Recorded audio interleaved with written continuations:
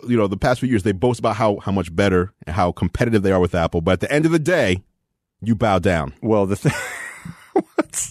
Hey, that's what they did. Apple didn't move theirs. Every once in a while, Andrew, I'm reminded that you used to be a professional wrestler. At the end of the day, you bow down. That's what happened. Welcome to Geared Up, brought to you by National Car Rental. I'm Todd Bishop. I'm Andrew Edwards. All right, we have got iPhone news for you. Yes, we do. There is another new iPhone coming out this week, and we'll have the inside details based on the early reviews and Andrew's insights, plus my favorite gadget of the year so far. I'm getting tired of you saying this already. Amazon's new smart plug. I think it's amazing. I know it's basic, but that's one of the reasons I love it, and I'll explain why I love it. I feel like there's going to be a twist here and that you really don't like it that much. No, I actually do like it quite a bit. Plus, I got to experience firsthand a new augmented reality basketball viewing experience in Los Angeles this past week. So I'll be talking all about that. Yes, and you're talking about like actual NBA experience, not like a basketball video game. Exactly. An NBA viewing experience that the creators hope will become the way we all watch NBA, just as you have the shot tracker in golf with the trace of the golf ball or the first down line in the NFL. They're hoping that this will become ubiquitous like that on other sports broadcasts. So we'll talk about all that coming up. But first, Andrew, I got to tell you, I had an experience this past week where I attempted to use you to my advantage, to use my affiliation with you to my advantage. Interesting. I got stuck in Portland, Oregon at the Portland airport because I was flying back from Los Angeles to Seattle, and the fog was so thick that they diverted our flight at around 2 a.m. after it had been delayed going out of LAX. It was the nightmare at any rate. So after a bunch of different things, and I won't bore you with the details, I ended up needing to drive to Seattle. And I went up to the National Car Rental desk at the Portland International Airport, and they said, "I'm sorry, Mr. Bishop. I know you're a member of the Emerald Club, but we can't get you in. We just don't have any cars that we can allow to go from Portland to Seattle. We got to keep them all here because it's our corporate day." And I got to say, great customer service at National Car Rental. Huge fan. I love the Emerald Club. Right. And I said, did you know that I know Andrew Edwards?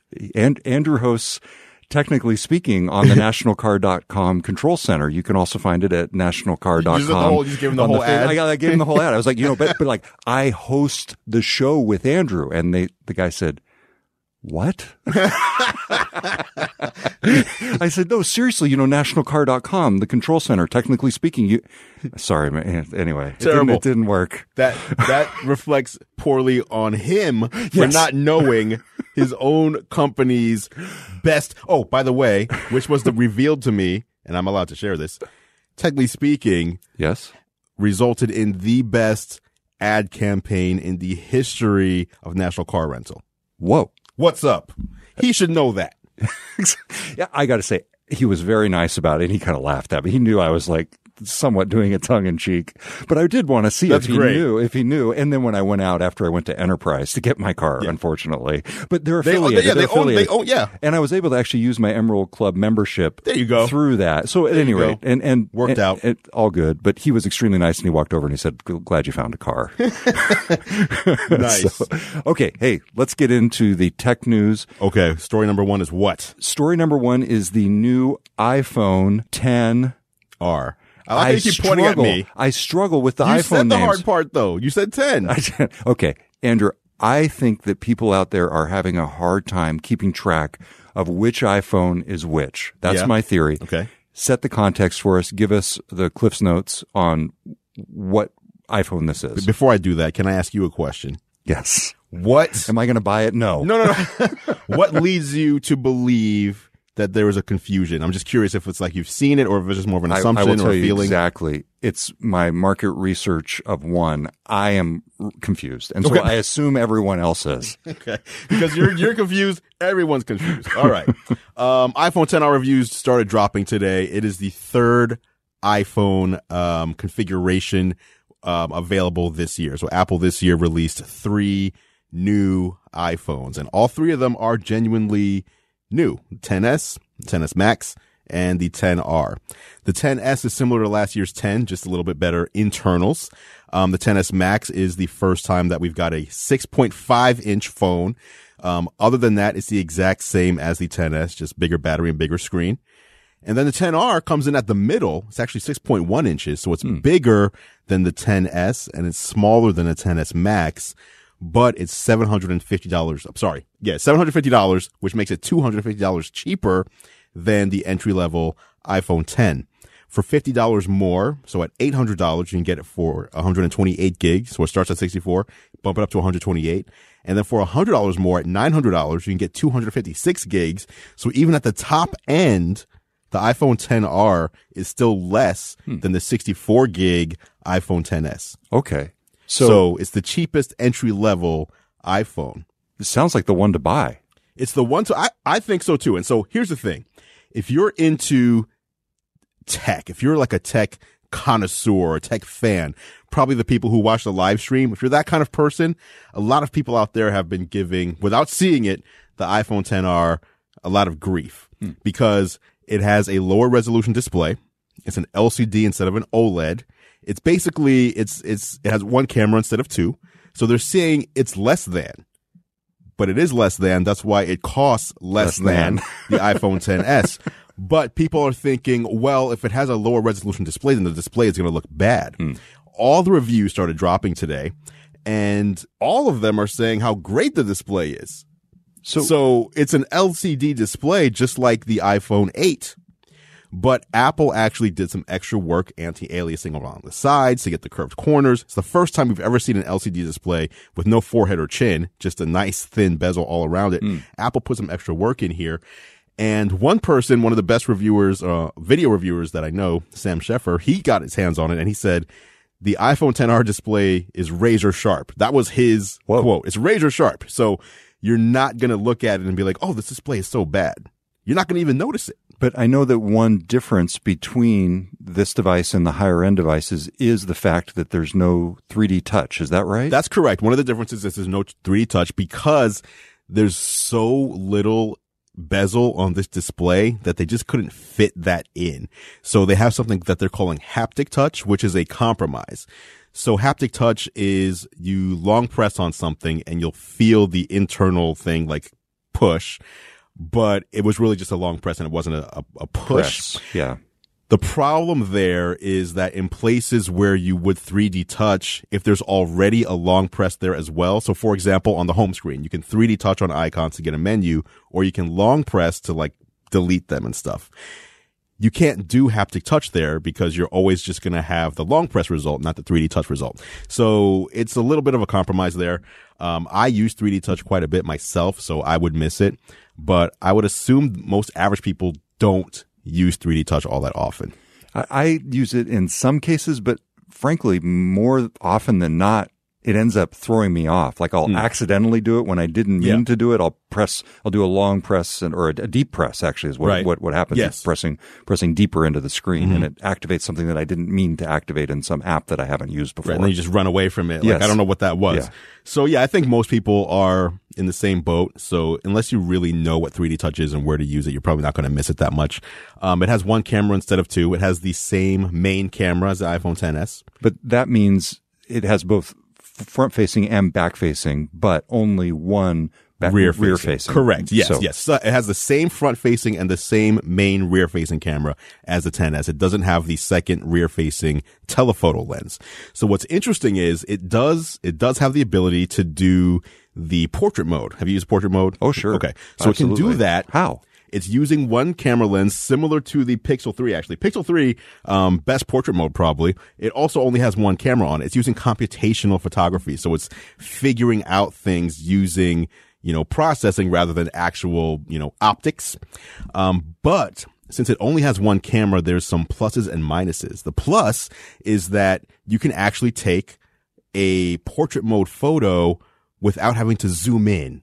So it's using the main camera so the person can look, a lot of times portrait mode is like it's cropped in and you don't really get much background. But with this, it doesn't have the zoom. So it's doing portrait mode with the main lens, which gives you a different look to your photos. Because it's using the main camera lens or the one main camera lens that it has, it lets in more light than the other one. So the portrait photos on the 10R are more brightly lit than the ones on the 10S. Huh. Okay, very interesting. And for people who might not know this, the portrait mode, the signature is you've got the blurry background. Yeah. And it makes it look like a professional shot where they've really tuned the aperture manually, except it's automatic on the phone. That's interesting. Now, there's a downside, though. Yeah, what is the downside? So that's the upside. The downside is that since it doesn't have the two lenses, Apple has to, again, use, software to determine where the face is. With the 10S, portrait mode works on pretty much anything. You could have like a cup of coffee here and do a portrait mode. With the 10R, it has to see a face. Got it. It has to know, okay, there's where the face is, and now we know how to process this image. So you can't take portrait mode photos of anything but a human face. Sidebar here. I got to tell you, we got our daughter a point and shoot camera. Okay. She's 7 years old and she's not yet ready for her own phone. Sure. But she's of course played with our phone, and she and her friends like to do videos, unboxing videos. That's hilarious. They're aspiring YouTubers. I've told her about you and said, if someday, if you play your cards right, you can do what this guy's doing. Right. Play with gadgets and get paid for it. Right. She took the point and shoot and she said to me, okay, yeah, where's the camera pointing at me? Oh, she wanted a selfie camera. She wanted a selfie cam. That's hilarious. I mean, that's this day and age, right? That's exactly. It felt like, you wouldn't have asked that 5 years ago. At any rate, so the iPhone 10R has both front and rear facing cameras, but only one rear facing camera, whereas the iPhone 10S has the dual cameras that give you the traditional portrait mode. Correct. So it's just different. It's just different. So, some people might see one as more beneficial than the other. Yeah. And so ultimately, though, I think at the end of the day, by the way, the other main feature, the 10R is the phone with the best battery life in the history of iPhones. And that equates to what? By 90 minutes more than the iPhone 8 Plus. So that means you can carry it around for how many days? Well, I don't know about days, but it's definitely like an all day, like morning till night and then some phone, which, I mean, battery life, that's one of the things that, for me at least, it's not something you really think about when you're buying a phone. But when you're in a situation and you start seeing your battery dwindle down, your heart starts like pumping a little bit. Your palms get a little sweaty. You see it turn red. You hit 20%. Oh no. What am I going to do? So having a phone like that with a great battery, one of the best the best battery in the history of iPhone, better than the 10S Max, which is a bigger phone, bigger battery in there, because it's not pushing as many pixels, it's more efficient. So if you're on the fence about which phone to buy and you don't want to spend $1,000, the iPhone 10R is not, I don't feel it's a compromise. It's just different. To me, it sounds like what you're saying is the iPhone 10R is mainstream. I mean, that is the mainstream device. Yeah, I think so. Okay. So just to clarify, what we're talking about here is the iPhone 10R that starts at $749. It's available later Friday morning this week. Yes. Friday morning of this week. And the iPhone 10s starts at $1,000 and the iPhone 10s Max is about $1,099 starting. And that's the big screen one. So there's the landscape, and it's going to be interesting to see how they do, which one people go for during the holidays. But there's more to come, right? Because Apple has an event coming up. Apple has an event on October 30th. They're going to be announcing the new iPad Pros, which should have the same bezel-less look as the iPhone 10 has. So basically, just imagine a large iPhone 10. No bezels, no notch either, because it's a larger tablet. They can fit everything they need to without putting a notch on there. October 30th, for the first time ever, Apple's doing an event out of New York City, Brooklyn. And there was some controversy, by the way. The OnePlus 6T is going to be the first probably mainstream-ish phone with an in-display fingerprint reader. So the fingerprint reader will be in the display itself rather than in a home button, which is cool. But they announced their event for October 30th a few weeks ago. Then Apple announces their October 30th event, both in New York.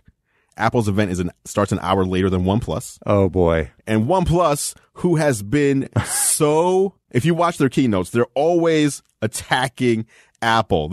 Our notch is smaller than theirs. You still have a notch. You still put a notch on your phone. You still copied their design. Like, we still have a headphone jack. Headphone jacks are not rocket science, they said, right? This year, they're removing the headphone jack. They have a bigger notch, and they bowed down to Apple by moving their event to the day before. Before. Yes, they did. Yes, they did. Well, Apple's not even announcing phones. This is iPads and Macs. Yeah. But OnePlus said, you know what, we can't compete. They try to, the past few years, they boast about how much better and how competitive they are with Apple. But at the end of the day, well, you bow down. Well, the thing. Hey, that's what they did. Apple didn't move theirs. Every once in a while, Andrew, I'm reminded that you used to be a professional wrestler. At the end of the day, you bow down. That's what happened. Well, I got to say, they're not just competing OnePlus here for the attention of consumers. They got to get the right media in the room, and that's the issue, right? Right. But if you want to get media there, again, Apple didn't say, OnePlus, we have to get media to Apple knows we have a product that press wants to see, right? So OnePlus, where you at with making that happen? I'm just saying, and I'm not hating on them. I think they make good products, and they make good products that are very well priced. Like you can get a OnePlus 6 today for about half the price of like a flagship Samsung phone and get like 98% of the features. So OnePlus phones are great. I just like to call out the hypocrisy when you try to say, for example, headphone jacks aren't rocket science a year ago, and then this year it's gone. Right. Anything else in that realm that we want to talk about? No. A week from now, Apple will be announcing, like I said, the new iPads and new Macs, and that's going to be the next big thing. That's going to be Apple's last hurrah leading into the holidays. That's great. So we'll talk about that on future episodes of the show. Coming up, though, a device that I've been using in my house that I really has changed my life for the mere price of $25. Wow. That'll be coming up next on Geared Up. Welcome back to Geared Up. I'm Todd Bishop. I'm Andrew Edwards. It is time for the National Car Rental Story of the Week. Yes, it is. We'll get to that in just a second. But first, Andrew, you have a great show called Technically Speaking. Yes, I do. I just recorded a bunch of them last week, actually. That's why we didn't have a Geared Up. I recorded 7 episodes. No, 9. 9 episodes of Technically Speaking. That's my show where I tell you about the best tech gear to take with you when you're traveling, whether it's business travel, personal travel. Gadgets can make it more convenient or more fun. So I picked the best and I share that on Technically Speaking. That's right. You can find that at youtube.com/nationalcarrent. Also at the nationalcar.com control center. And really, everybody should know this show, including people who work at National Car they should. At the Portland Airport. That's crazy. That's crazy. Next time you see the folks at the Portland Airport, you should say, hey, you guys sponsor a great show called Geared Up. I'll just pull up their website and hit play. Yeah, Andrew has a great show called Technically Speaking on the nationalcar.com control center. You should check it out. Right. I shouldn't say Andrew has. That would be weird. Yeah. We're just talking in the third person. I'm talking to the viewers out there. The viewers and the listeners out there. If you're out there, yes, do that. All right. The latest tech puts you in the driver's seat. National Car Rental's Emerald Club will keep you there. That's right. That's right. From memory on that one. Good job. Pretty good. Good job. All right. This week's National Car Rental Story of the Week. What is it? It is the new Amazon Smart Plug. Is that the name of the product? It is, yes. Just Amazon, the most exciting name I've ever heard. Amazon Smart Plug. That's right. This is a new device. It was part of the wave of devices that Amazon announced a few weeks ago. Okay. That included things that caught a bunch of people's attention, like the microwave. The Alexa microwave, yes. The big digital clock. Yeah. A bunch of new stuff. A bunch of new stuff, but to me, the most interesting thing was the Smart Plug. It's $25. It is the first party Smart Plug for Alexa. In other words, there's lots of smart plugs out there that work with Alexa, right? But they are from other manufacturers, correct? Not from Amazon. This is the first time Amazon itself has come out with its own smart plug. And the difference... That's the question I had for you. Yes. There's so many smart plugs already. Why is it so exciting? Oh my gosh. The difference is incredible. And the difference is primarily in the setup. And the reason I'm so passionate about this topic, and I can tell you're laughing. Trolling me. I feel like you're just, I don't know why. It's like, Andrew, how many times have you tried to set up a smart plug from a third-party manufacturer? Can you describe the process for me? Usually the process is you plug in the smart plug, you go to your phone, you join a Wi-Fi network that the plug has created, and then you give it the password to your real Wi-Fi so it could jump on that. This is true. You're skipping a few steps here. Then you download the app. But sometimes there is a QR code that you can just scan on the device, and then that'll like expedite setup. And then once you have it all set up, then you use the app or Alexa or Google Assistant or Siri to then control whatever's plugged into it. Did I miss a step? Yeah, well, you missed the part where you forget your password for the third-party app. You got to reset it. You know, like there's so many different places where it can go wrong. Do you not use iCloud Keychain? Okay, well, there's a good tip. But you know, there are times when I've spent probably up to an hour trying to set up a smart plug. Do you know what happened the first time I plugged in my Amazon smart plug? No. I plugged it in. Okay, into the wall. Into the wall. Okay, you took it out of the box, plugged it in the wall, and I got an alert on my phone. What? That said, new plug found. To control immediately? Say, Alexa, turn on first plug. And do you know how they did it? No. I use Amazon's Wi-Fi password save. So in other words, I save my Wi-Fi password in the cloud with Amazon. Did your wife know this? She does not. I didn't think she did. Please don't tell her. I think that the risk, such as it is worth it because I had to do literally no setup except for going in and changing the name of the plug to what I wanted it to be. Okay. And so you said the phrase that I told you to say, and that was it. Setup is done. Yeah. That's it. Wow. Really, actually, I really had to do nothing. If you wanted to leave it as the phrase, it was set up as first plug. If you wanted to leave it as the phrase, you were done. You plug it in and you're done. To me, that is the beauty of it. That is exactly how consumer electronics should work. And the fact that it was so astonishing, literally plug and play. As opposed to the past when it was plug and pray. Was that a dad joke? Drop a comment in Todd's sense of humor. If you have a better dad joke than that. You should see the feedback in the surveys after our events. Just like I think one of them was just stop trying to be funny. At any rate, seriously, you plug this thing in, it works, you move on. To me, that is the way everything should work. And the reason I've tried to, because to me the plugs are sort of the basic entry point for the smart home. Okay. And I've gotten them for my family that's had Alexa. And, hey, not only can you ask Alexa cool things, but you can control the light over there. It's kind of a cool little Christmas thing for people who aren't really familiar with these things. But last Christmas trying to set up my mom and dad's lights. And finally, I think my dad walked over and went, you know what? And he turned the switch on and off and said, I think this is better. Oh, it's like that kind of thing, I'm probably exaggerating there, but we came to the realization that the good old fashioned light switch was a better solution than this thing that took me an hour to set up. If you're doing one light at a time.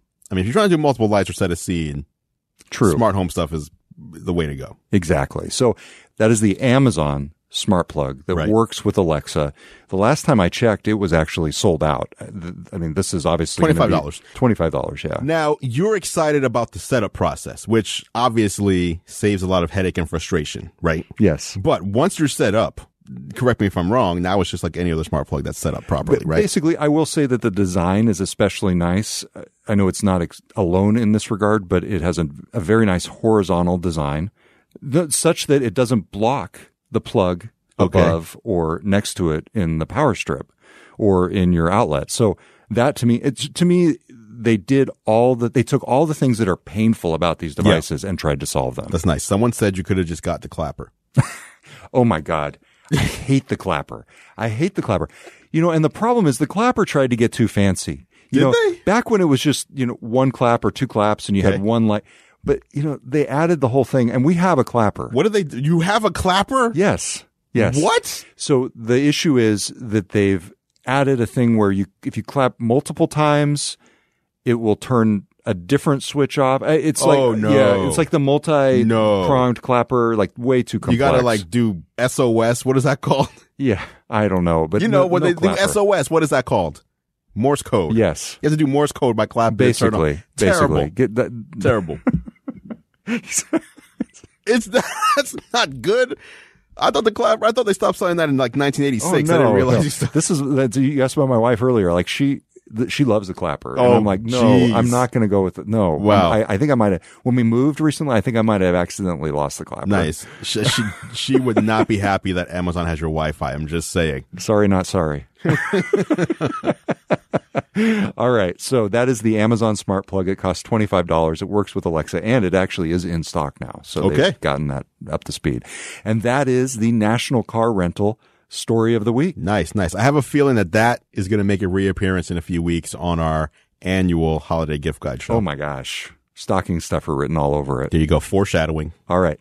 We will be right back with a glimpse of the future of NBA sports broadcasts and augmented reality. We'll also be talking about the latest from Google, the new Pixel 3 smartphone. That's coming up next on Geared Up.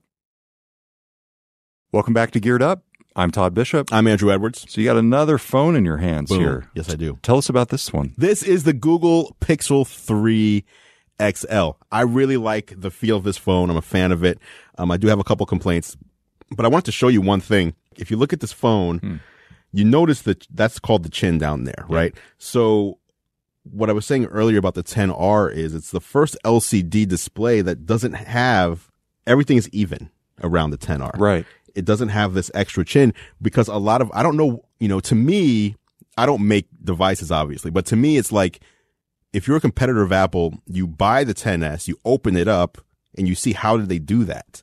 But no one yet has been able to replicate that even bezel around the side on an LCD. So it's just as opposed to an OLED. Right. This is an OLED phone, but the reason this is here is because they have these insane front-facing speakers on there. So they had to make space for these speakers. So the speakers on the Pixel 3 XL both face you. So would you end up would you end up using those speakers for music or for video? Music, like they're so good that you wouldn't need a Bluetooth speaker. You could just play the music from your phone. So that means, those small Bluetooth speakers, they're not the best sounding in the world, but this will at least replicate that. The notch on top. What do you think of notches, by the way, these days? Does it bother you? No, not anymore. People get mad. It looks more pronounced, though, than the one, at least on my iPhone 10. It's interesting because the notch on that is deeper, but not as wide. See what I mean? Yeah, so it might even be exactly. the same volume of notch. But the reason is they have these two cameras in there. And that might even come across as an excuse because the smaller Pixel 3 has the exact same cameras, front and back, and does not have a notch. Don't worry, I'm just posting something to your Instagram. Oh, that's fine. Don't worry about it. That's fine. So the thing with the Pixel 3, a lot of people were making comments about how Google never said the word Android when they announced not it. one Not once. Yeah. Now, and I think, this is just me thinking, out loud. I don't think Google sees this as an Android phone. And when I say that, I don't mean they're ashamed of Android. But when you say Android phone, you think of a sea of phones, right? They don't want to be one of many. Right. Pixel has a specific meaning to Google. Pixel is hardware, Android, machine learning, and AI. That's what Pixel is. And so to just say Android phone kind of misses the point of what Pixel is. Wouldn't they say that it runs Android? Well, they could say that, but I guess my point is more the complete package is what they're selling, not Android. Okay. Because there's so many choices on Android, but there's only one Pixel. Like this phone, did you see the feature where it can answer your phone calls for you? No. So if you get a phone call, you can have the device pick up the phone and you see in real time the conversation. And then you can tap on responses that you wanted to ask before you. So it'll be like, hey, I'm so-and-so calling from, whatever. And you can say, is this urgent or more information? And then you can get to a point where you ask them to leave a message or you pick up the phone. And does it do it in your voice? No, it doesn't do it in your voice, but it tells them something like, hey, this is, the person you're calling uses Google to screen their calls. How about Patrick? Could it do it as Patrick Stewart? That's what I want. Man, I think Google has actually played with that in one other area. I think their GPS, they started letting you put like celebrities in there. So that would be cool, but. Hello. Right. Andrew exactly. can't make it. I can't do it. But that's Patrick cool, Stewart, though. but that would be great. Yeah. Like I wish that the iPhone did that. Yeah. Because you're live screening your call. You can see in real time what people are saying. What version of Android does this run? It runs Android Pie, which is the latest one. Okay. So yeah, Android Pie. I've been, I've not used Android Pie, but I got to say I'm using it here and very intuitive. Yeah. Immediately so I was able to get it. People are going to say I'm being biased again, but it's very iOS 12 like, right? Yes. Like the reason you're able to just pick up, he's not a Pixel user, not an Android user, you're able to pick it up and just start using it because the gestures are similar. In fact, to what iOS has. Looking at this, I love how it brings up the tray and then allows you to go to the apps. Yes. Underneath. And that's nice. That's an Android staple, and actually they've moved that into the Chrome OS as well. That the ability to swipe up. It's called the app shelf. So you can have your home screens however you want them to be, and all your apps are in the shelf away instead of just having an endless grid of apps. That is a solid Android feature. I'm pretty sure that feature was innovated by Windows 8, if I'm not mistaken. Yes. So that would be the only thing Windows 8 innovated then. Hey, let me tell you about my one complaint with this phone. The camera, Android's camera, by the way, or the Pixel's camera, fantastic. Yeah. Best camera out there. Yep. When you're using the camera app. If you are the average consumer, now again, if you're watching this live stream, you're probably not the average consumer. If you're the average consumer, you buy your phone. How many people do you know who just live in Facebook or Instagram or Twitter? They live there. They buy their phone to do email, text messaging, and social media. That's what their phone is for. I was testing this phone on Instagram. I was doing Instagram stories, taking pictures, taking videos, and I had both phones with me. This is the XS Max. I'm going back and forth on Instagram with these two phones. And people started responding to me, why is the Pixel so terrible? Why does it look so bad? Right. And then they started saying, because then I started talking, and like, why is the audio so terrible on your Pixel? What's going on? And obviously I was shooting the video, so I couldn't hear what they were hearing. Right. And I went home and I started looking into it. And lo and behold, the stereo speakers, the stereo recording on the iPhone, and now recording stereo, sounded great. The Pixel sounded so bad and looked terrible. And I thought it was defective. And then I opened the camera app, took some video, took some pictures. Like, this looks great. This is still the best camera. I don't understand what's going on. And it turns out, if you're a developer making a third-party app, you don't just get direct access to the camera. Google's using software to optimize their pictures and videos to make them look as great as they do. And third-party developers can't just tap into that. Whereas on the iPhone, if you open the camera, you're just it's just the camera. There's no, if you're a developer, you get this area of the camera. And if you're a first party, we get that area of the camera.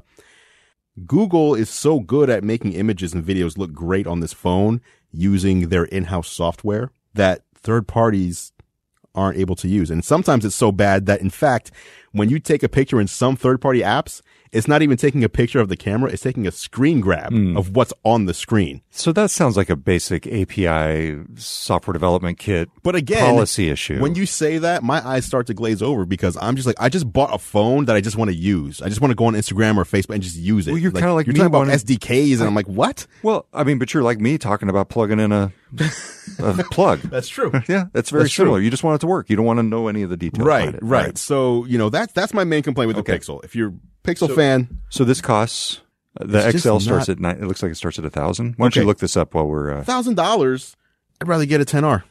Really? Right, get a 10R. Okay. Let me tell you about an experience I had this past week. I went to the Los Angeles Clippers basketball game. Yes. And they unveiled, and Steve Ballmer, the former Microsoft CEO, is now the owner of the Clippers. He's working with a company called Second Spectrum that's based in LA, just a few blocks from Staples Center. And they unveiled a new experience called Court Vision, Clippers Court Vision. The idea is that the screen, as you're watching the game, from the video feed from the arena, not like holding it up, but actually from the video feed, it actually is augmented with different annotations, stats, animations in near real time. So there's about a 2-minute delay currently. And just for purposes of comparison, if you're watching an NBA game at home, typically there is a delay in the broadcast that can be as much as up to 30 seconds from the actual live action on the court. The delay for the processing to take place is essentially 2 minutes, but they're trying to shrink it down to less. And it, for me, was fascinating because it's the next step in the evolution of things like the first down marker on the TV screen, the yellow line across the screen, which if you took that away, people would be screaming, right? Right. And it's just normal now. You just, exactly. You don't even feel like it's text so much. It's just part of the broadcast. Right. And more recently, we've had things like the strike zone in Major League Baseball and the shot tracker, the trace, the arc trace in golf, both of which are also things that are very valuable. And I think if you took them away, people would miss them, although they wouldn't be screaming like they would if they couldn't see the first down line. Right. The NBA Court Vision is not there yet, but it has the potential. In addition to animations, which is in what they call the mascot mode, they have what's called a coach mode and a player mode. And the coach mode actually diagrams the play on the court as it happens. That's crazy. Somebody sets a pick, sets a screen, does a roll, goes to the basket, and just a few seconds after they do it, it shows exactly the direction that they went. It also it identifies the player with the ball, which is actually pretty cool if you know. It is nice. You're a casual fan or you're not familiar with the visiting team. And it shows, this was for me the closest thing to a killer app inside this. It shows the stats over their heads. So just as an example, if one of the players hit a 3, it would show their point total over their head as they're running back down the court for a few seconds. If somebody got a steal or basically assist, a rebound, anything that you might do that would be a kind of a fundamental stat, it'll update it over their head as they go. And this is all AI, not human intervention. Oh, wow. So they're using 6 cameras that are installed in every NBA arena. Are they already installed in all of them? Yes. Okay. So this technology is only available from the Clippers right now, but they are hoping, this company, Second Spectrum, to roll it out more broadly to other NBA teams. And in fact, Second Spectrum uses those cameras already. And these are merely cameras to spot the action. And then the actual cameras that are augmented, the views, that's from the broadcast. Mm-hmm. But they are already using those 6 cameras overhead in the NBA arenas to provide stats to the teams. So now they're basically hoping eventually that the league will take this on for consumers. Really fascinating. And where can people watch this? Is this just, can anybody tune into a Clippers game and watch this? Not right now. Right now it's available to viewers of the Fox Sports app in the Los Angeles area. And there's a private beta where about 1,500 people are able to get in on it. But I can tell you, the thing that was most remarkable to me was it works and it's live with a 2-minute delay. And it basically was pretty seamless in my experience, but not yet on the level of being indispensable like something like the First Down Marker. That sounds really cool. That reminds me of the Home Court app that we saw from Apple, where but you actually have to use a phone, but you can point your phone camera at a basketball court, and as people are playing basketball, it's tallying everything that they've done and saving it. Yep. And in real time, just shows you on the screen how they're doing, which is super cool. Like, this is the future. Now, until they get that processing time down, and 2 minutes is not all that long, but nowadays sports is such a social event that people are on social media. You don't want it to be like 12 seconds to the buzzer beater, and then like everybody on Twitter is like, hey, and you're like, I'm still 2 minutes away. What do you mean? Exactly. Yeah, that is the biggest issue, is that time delay. And so that's a challenge. And I will say that it was even more pronounced sitting in the arena in Staples Center, because I was doing it on my phone in Staples Center, which is not the normal use case. Usually it would be people at home, but and so there the gap would be less because there's the natural time delay between the actual action on court and the normal broadcast. So anyway, pretty cool and fun to do it. By the way, just full disclosure there, we are doing a project with Steve Ballmer, a podcast project that's going to be coming out soon with his nonprofit USA Facts. Is it interesting? Yes. I mean, it's Steve Ballmer. It's Steve Ballmer. I've talked with, this weekend, I talked with Ann Coulter. I had a moment with Michael Avenatti. I talked with Josh and Toby from the West Wing. Wow. Okay. We've got lots of people talking about numbers and politics and sports and business and tech. So that'll be coming up. You can get a little preview, by the way, at geekwire.com/numbersgeek. There it is. All right. That's it for Geared Up. Yes, it is. Anything else you want to add? No. Looking forward to the new iPads and new Macs. The Mac Mini has not been updated in 4 years. Let's see what they do. Awesome. Hey, thank you for listening to Geared Up. If you're not already, you should subscribe to Andrew's YouTube channel to see our live behind-the-scenes videos. You can do that at youtube.com/GearLive. And, of course, you can subscribe to Geared Up in your favorite podcast app. Just search for Geared Up, 2 words, not one, in Apple Podcasts or wherever you listen. And if you like what we do, consider leaving us a rating and a review. It really does help other people find the show.